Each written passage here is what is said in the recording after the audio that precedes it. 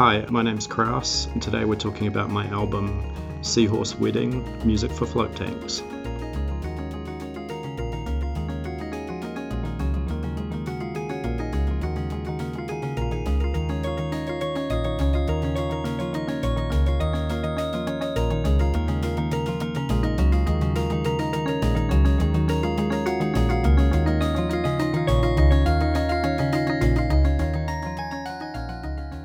Congrats on the release of Seahorse Wedding, music for float tanks. I was a big fan of the two releases you put out last year as well. Talk to me about where this release fits in on the writing timeline between Chronic Illness and Fire, Water, Air, Kraus. Well, the album Fire, Water, Air, Kraus was completed in sometime in early 2021, maybe about February, and then was delayed at the pressing plant for about a year. So it was supposed to come out sometime in 2021. So that's kind of feels quite old now to me, some of that stuff. But Chronic Illness, most of that comes from stuff I was putting together in the first half of last year and playing live. Like I did a tour, New Zealand tour in May, and it was sort of, most of that stuff was developed in the lead up to that tour. Whereas Seahorse Wedding commissioned, I think March last year, Pyramid Club first talked to me, but I didn't really have a handle on how to approach it and how to do it until I'd done a float. I did some floats in sort of May, June, and then after that I put it together pretty quickly. I think in the month of August I did basically all the work on it. Talk to me about how the album came to be. How did you get looped in with Floatwell and commissioned to create music for float tanks? Yeah, so Pyramid Club, which is a music venue and musical organisation in Wellington, I have about a 10-year history of performing there. It's one of my favourite places in the world to play. They contacted me early last year to say, would you like to make an album of music for float tanks? They'd been talking to a float tank centre in Wellington called Floatwell that I know that somebody involved with Pyramid Club, Erica Grant, who is also a member of Orchestra of Spheres, she actually works at Floatwell, and so maybe that's partly where the idea came from. But yeah, they asked me to make an hour of music that would be available in the float tanks on request, and as part of the project they offered to fly me down to Wellington and arrange for me to have some float tank sessions, which is something I hadn't done before. I've never done a float tank. What was it like? I was really interested in doing it. It's not something I'd done before. I have a bit of a history of doing meditation, and so it was something that I was interested in trying and experiencing, but never really seriously thought about it because it's like I guess usually about $100 a session or something like that. So it's not something I'd really seriously considered. Also, I guess I was a little bit sort of skeptical about it and not really sure whether it was sort of a gimmicky thing or what the experience would be like. But my first session I had in May, I absolutely loved it. Like I'm quite a convert now. Like the first session that you do it does take you a little bit of getting used to the sensation of being in the water, because it's extremely buoyant water and it feels very different from like floating in a swimming pool or a bath or something like that. But for me it was really excellent pain relief. So I have a condition that causes me pain in my spine and my hips, but also just by far the most relaxing thing I've ever experienced. Like after the first session, I walked back down Courtney Place back to my hotel, and I felt like I was still floating just walking down the road, and I still felt like that like hours later. I definitely recommend it to people for sure.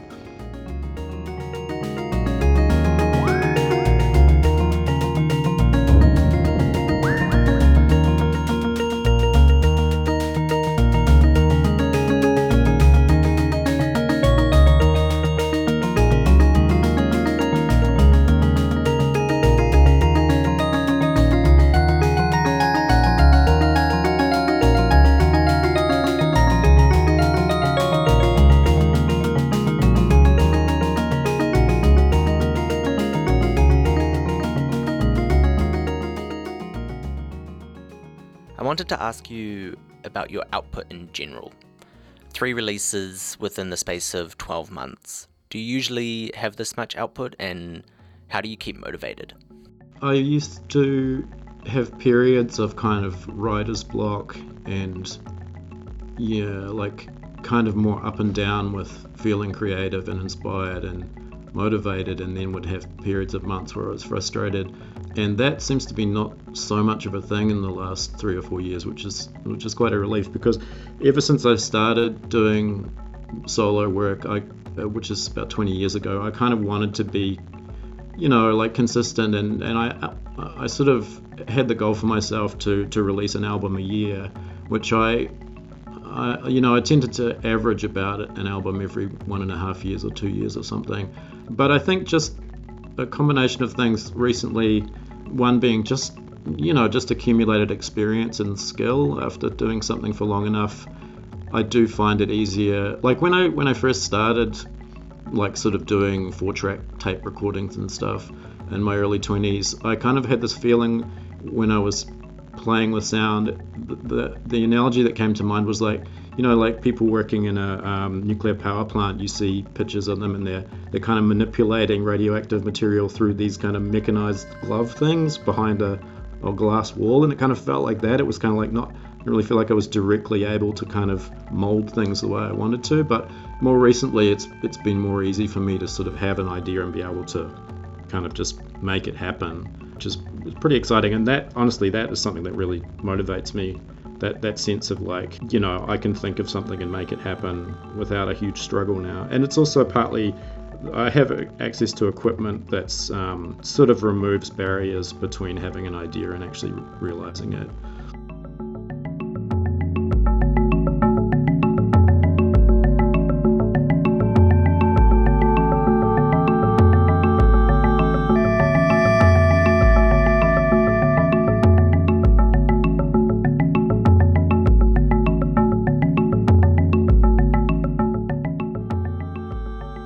My process is generally that I'm just working every day on making music, and I'll have a lot of different ideas on the go that I'll move between so that they don't become stale, or I don't get sort of too close to them. I mean, generally there's sort of like something to work towards in terms of like someone said they want to put out a record, or I'm looking to put out just self-releasing something. But generally I don't kind of like any kind of conceptual, with the exception of this float work, like generally I don't really have sort of a concept while I'm creating the tracks. It's more that's something that will come together later. Like when I'm actually selecting songs for an album, like kind of I can start to see themes between the different things that I've been working on, and then song title ideas will help to kind of clarify that as well. So it's generally just that I have a music making practice that I continually do, and then when I've got enough stuff that I feel is strong enough to put together to make an album, then I'll release something. Yeah. Talk to me about the name of the record, Seahorse Wedding. How did you come up with that, and how does it relate to the music for Float Tanks? Yeah, probably the main inspiration was that my flatmate James, who releases music under the name Jim Nothing, who's just released a record last year, has a song called Seahorse Kingdom, which I think is named after something like part of Kelly Tarleton's underwater zoo thing. And I just really love that title, and I was kind of jealous that he had that title, because I just thought it was so cool. So it's kind of inspired by that. But also kind of more generally, like my experience with floating in the float tanks was that, like, it can be, because of the isolation, it can kind of be dark. It can be, you're kind of just really alone with your thoughts in this way that's even more intense than just a meditation session. It can bring up sort of like some things that are uncomfortable, for sure. So I really wanted to make some music that was quite light and soothing, and also just kind of had a kind of fantasy theme around it, just to kind of lighten the whole experience, and to kind of give something pleasant for people to kind of visualize. Yeah.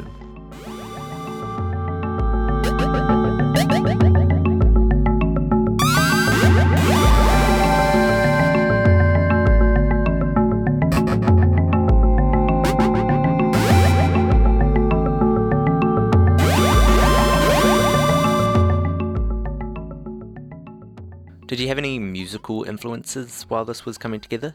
I mean, were you leaning on anyone for inspiration? Probably one of the main things in the last couple of years is a band from the 80s, a duo called Emerald Webb, which was a husband and wife duo that made, I guess at the time they would have called it New Age music. And yeah, I've become a really big fan of their work. Most of their stuff is this kind of combined synthesizer and flute stuff, but it's done in a way that, I mean, that sounds like it could be kind of cheesy, but I think it's really amazing and genuinely really psychedelic in a really cool trippy way that really appeals to me. So there's that, and also just like generally something like more recently when I've been doing electronic work, there's sort of a group of people that I kind of think of as my sort of international peer group of musicians who are kind of in the same generation as me, particularly people from Belgium. There's Orphan Fairy Tale is one person, and Dolphins Into the Future is another guy who does ambient kind of new age stuff.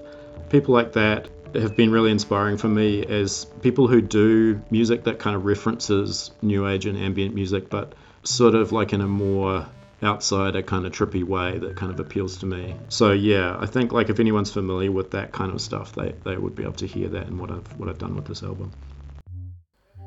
Run me through your setup. What equipment are you using, and how has your collection of gear progressed since you started making music?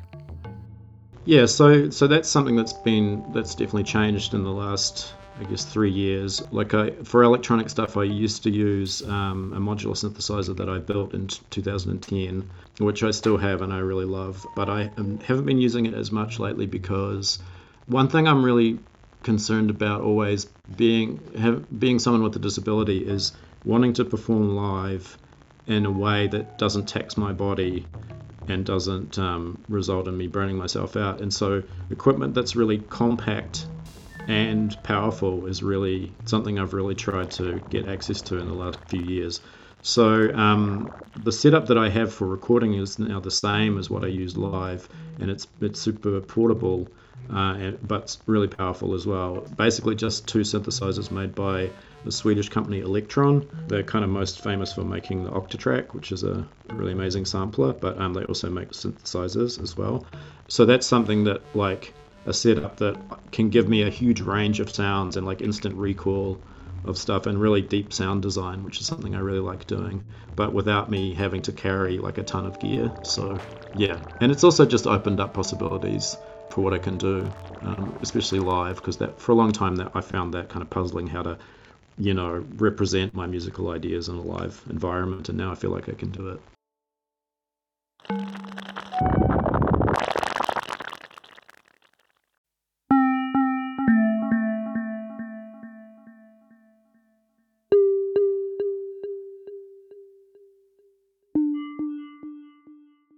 How did you sequence this record?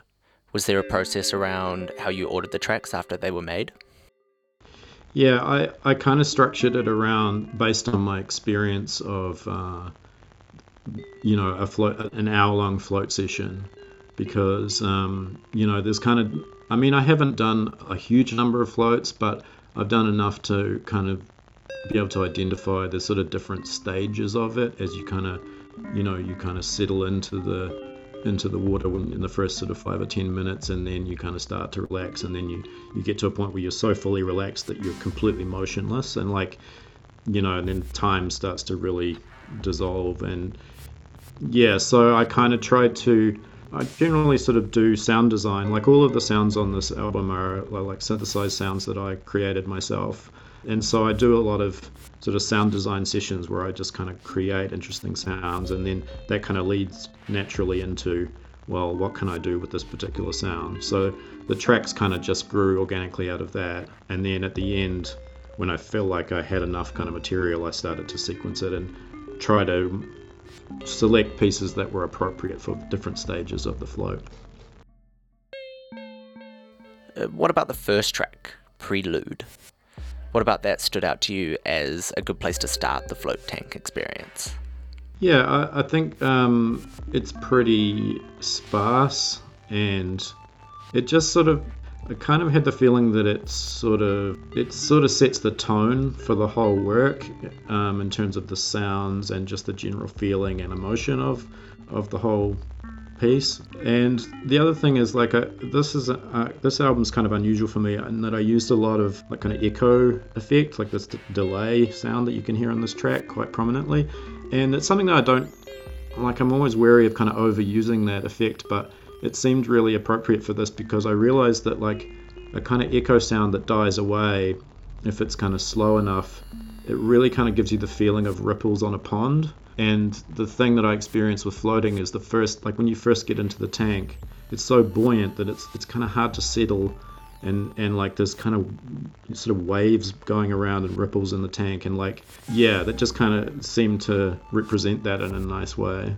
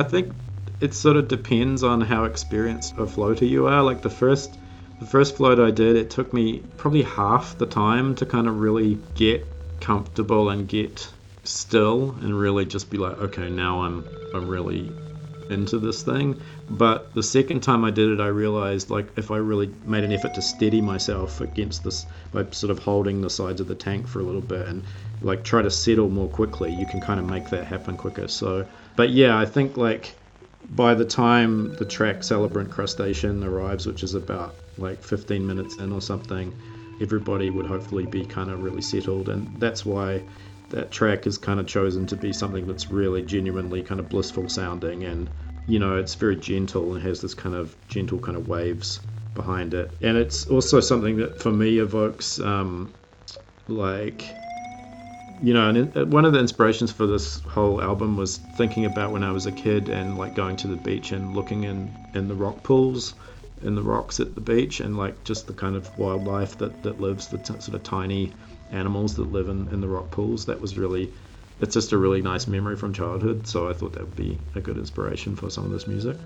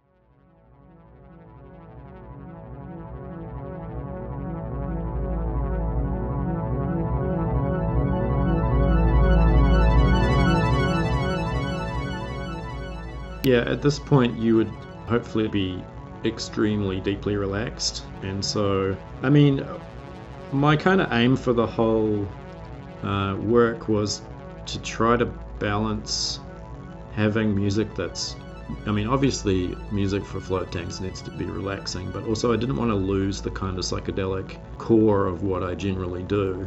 And so I thought, like, by this point in the float you're fully relaxed, and so something that's really kind of like quite kaleidoscopic or like kind of strobe like, something that's like, it's relaxing but it's also deeply kind of psychedelic to me. And yeah, I mean, in terms of titles, I always have the same process with when it's time to sort of put together an album and assign titles to things. I just the titles kind of get fitted to tracks, and so I wrote a bunch of stuff that seemed like good track titles for this kind of work, and then this track just really seemed like a perfect fit in terms of like the time where it occurs in the session, and there's something Veil-like about the sounds to me, and a kind of lifting quality that just seemed like an obvious fit.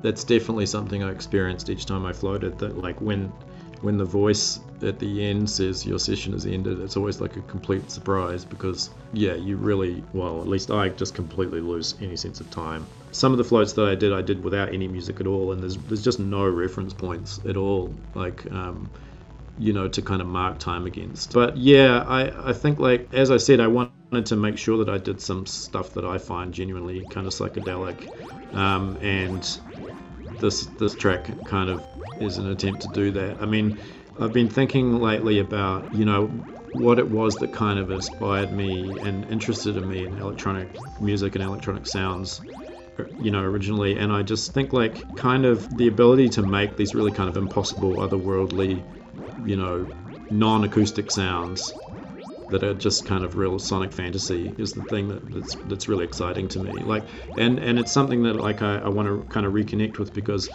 as I've gotten better at it as a sound designer, it's been interesting to me to try to kind of like synthesize the sound of more normal musical instruments and use them, but I don't want to lose track of just wanting to make really kind of fantasy sounds as well. And so like I had this sound that I made that sounds kind of like liquid metal, but there's something in it that's a little bit kind of vocal sounding as well, and I just really like the weirdness of that, and like I find it really compelling, and this track just kind of came out of playing with that sound.